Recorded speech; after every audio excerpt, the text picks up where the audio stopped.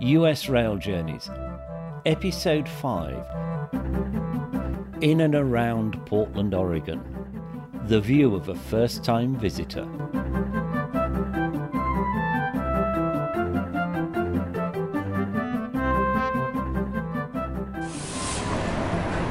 The area was first used as a port by the Chinook Indians some hundreds of years ago. The port is very important to the economy of the region. It sees the largest export of wheat from anywhere in the United States, and also much of the timber that is harvested from the forests of Oregon. The city was originally named by the New England settlers who flipped a coin. It could have been called Portland or it could have been called Boston. When the city was incorporated in 1851, it was the largest city in the Pacific Northwest. Portland sees many visitors from the state of Washington, just a few miles up the road. There is no state purchase tax in Oregon. However, Washington has one of the highest in the United States, and this means that many of the people who live in the border areas cross the border into Oregon for their purchases.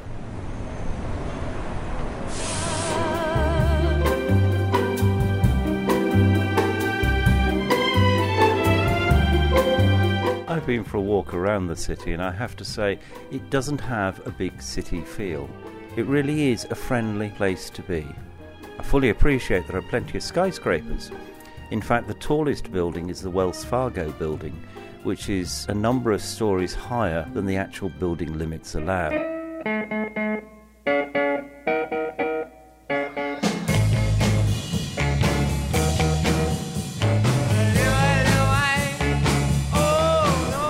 About 5 minutes walk from my hotel is the ticket office for the Grey Line hop-on and hop-off buses. The Grey Line sightseeing buses are painted pink and are designed to look like the cable cars of San Francisco, even though they're actually real road vehicles. The tour sets off and goes through the suburbs of Portland and on towards Washington Park, which is a very, very beautiful 166-hectare park. The park itself is a stunning area of mixed green forest, pleasure areas, and of course, wonderful rose gardens. Also in the centre of the park we find the Discovery Museum and some of the other major attractions. On leaving the park, we go down to the Willamette River, and we come to the steel bridge built in 1912, where the lower deck is used for railway, bicycle and foot traffic, whereas the upper deck is used for road and light rail traffic.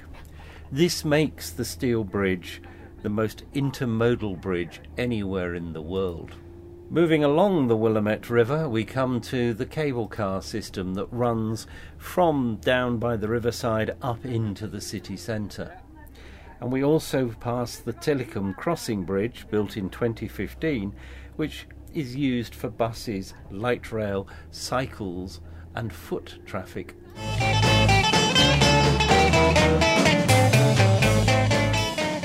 I'm now with Debbie, who drives for Big Pink, and they have a 1.5 hour hop-on, hop-off tour of the city. So Debbie, how long have you been doing this? 5 years. And what did you do before you came here? I drove a school bus. Is there much difference? Well, the people on the trolley behave a lot better. Oh, I suppose that's a benefit. Yeah. So, you enjoy it? Yes. And what did you have to do? Kind of, okay, you could drive, but for this you have to know a lot about the city. I did a lot of online research and a lot of books, and just there's a handful of drivers. I think there's 7 of us right now. We all have our own narration, and we put it together ourselves. We come up with our own theme. Some of the drivers are more interested in the flora and fauna. Some are more interested in architecture. I kind of go more towards the history. So we all have a different story that we tell. So in fact, people probably should take a 2-day ticket and go with different drivers to find out the total city. That is true. Now, this is known as the City of Roses. What's the reason behind that? We're called the City of Roses because when they had the big exposition in 1905, they planted 500,000 rose bushes around the city streets. So when the 1.6 million people came to the city of Portland for the big city fair and exposition, they were greeted by 20 miles of blooming rose bushes. And so we're the City of Roses. It must have been very, very beautiful at that moment. But in fact, I find that this doesn't have a big city feel. It feels like somewhere kind of human. Yeah, we're kind of in between. We have the benefits of the big city, but we have the benefits of a small town as well. So when you're on these tours, what is the bit of the tour that you actually enjoy the most? I enjoy meeting people from all over and where they come from and finding out, they're from Australia, they're from New Zealand, they're from England, they're from Wales, they're from Scotland. We've had people from everywhere, and I enjoy seeing where they come from and what they've done along the way in their tours and their travels. It's interesting. And is there a part of the city that you like more than any other? I think I like Washington Park, just because it's very peaceful and it's shady and cool and... It is very beautiful up there, I have to say. I like it. So, and can you tell me a little bit of the story about this company? Okay, so Road and Rail is owned by a man that did tours of Alaska for 20 years. He drove a bus and did Alaskan tours, guided, narrated tours. And he moved on to become one of the managers of Holland America Lines. And he retired. Well, he bought the Gray Line of Portland 7 or 8 years ago. And then he just retired from Holland America this year, and now he's full-time doing we do the pink trolleys, we have the gorge tour in the coach buses, and then we have some park buses that they were going to do. I don't know what they're going to do with them yet, but then there's also the Vines, what do they call it? It's a Salem wine country tour in Salem and Silverton, and so there's 3 actual tours.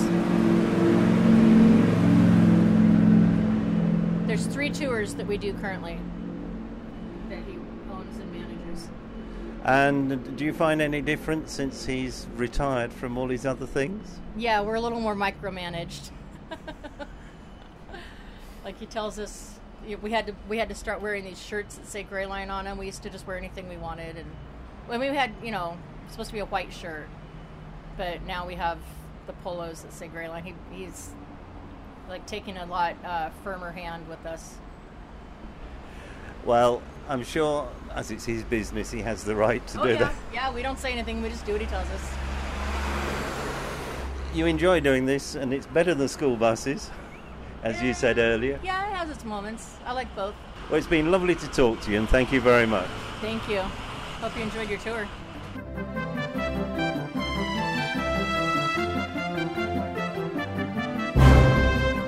This podcast has been made by the Mr. T Podcast Studio.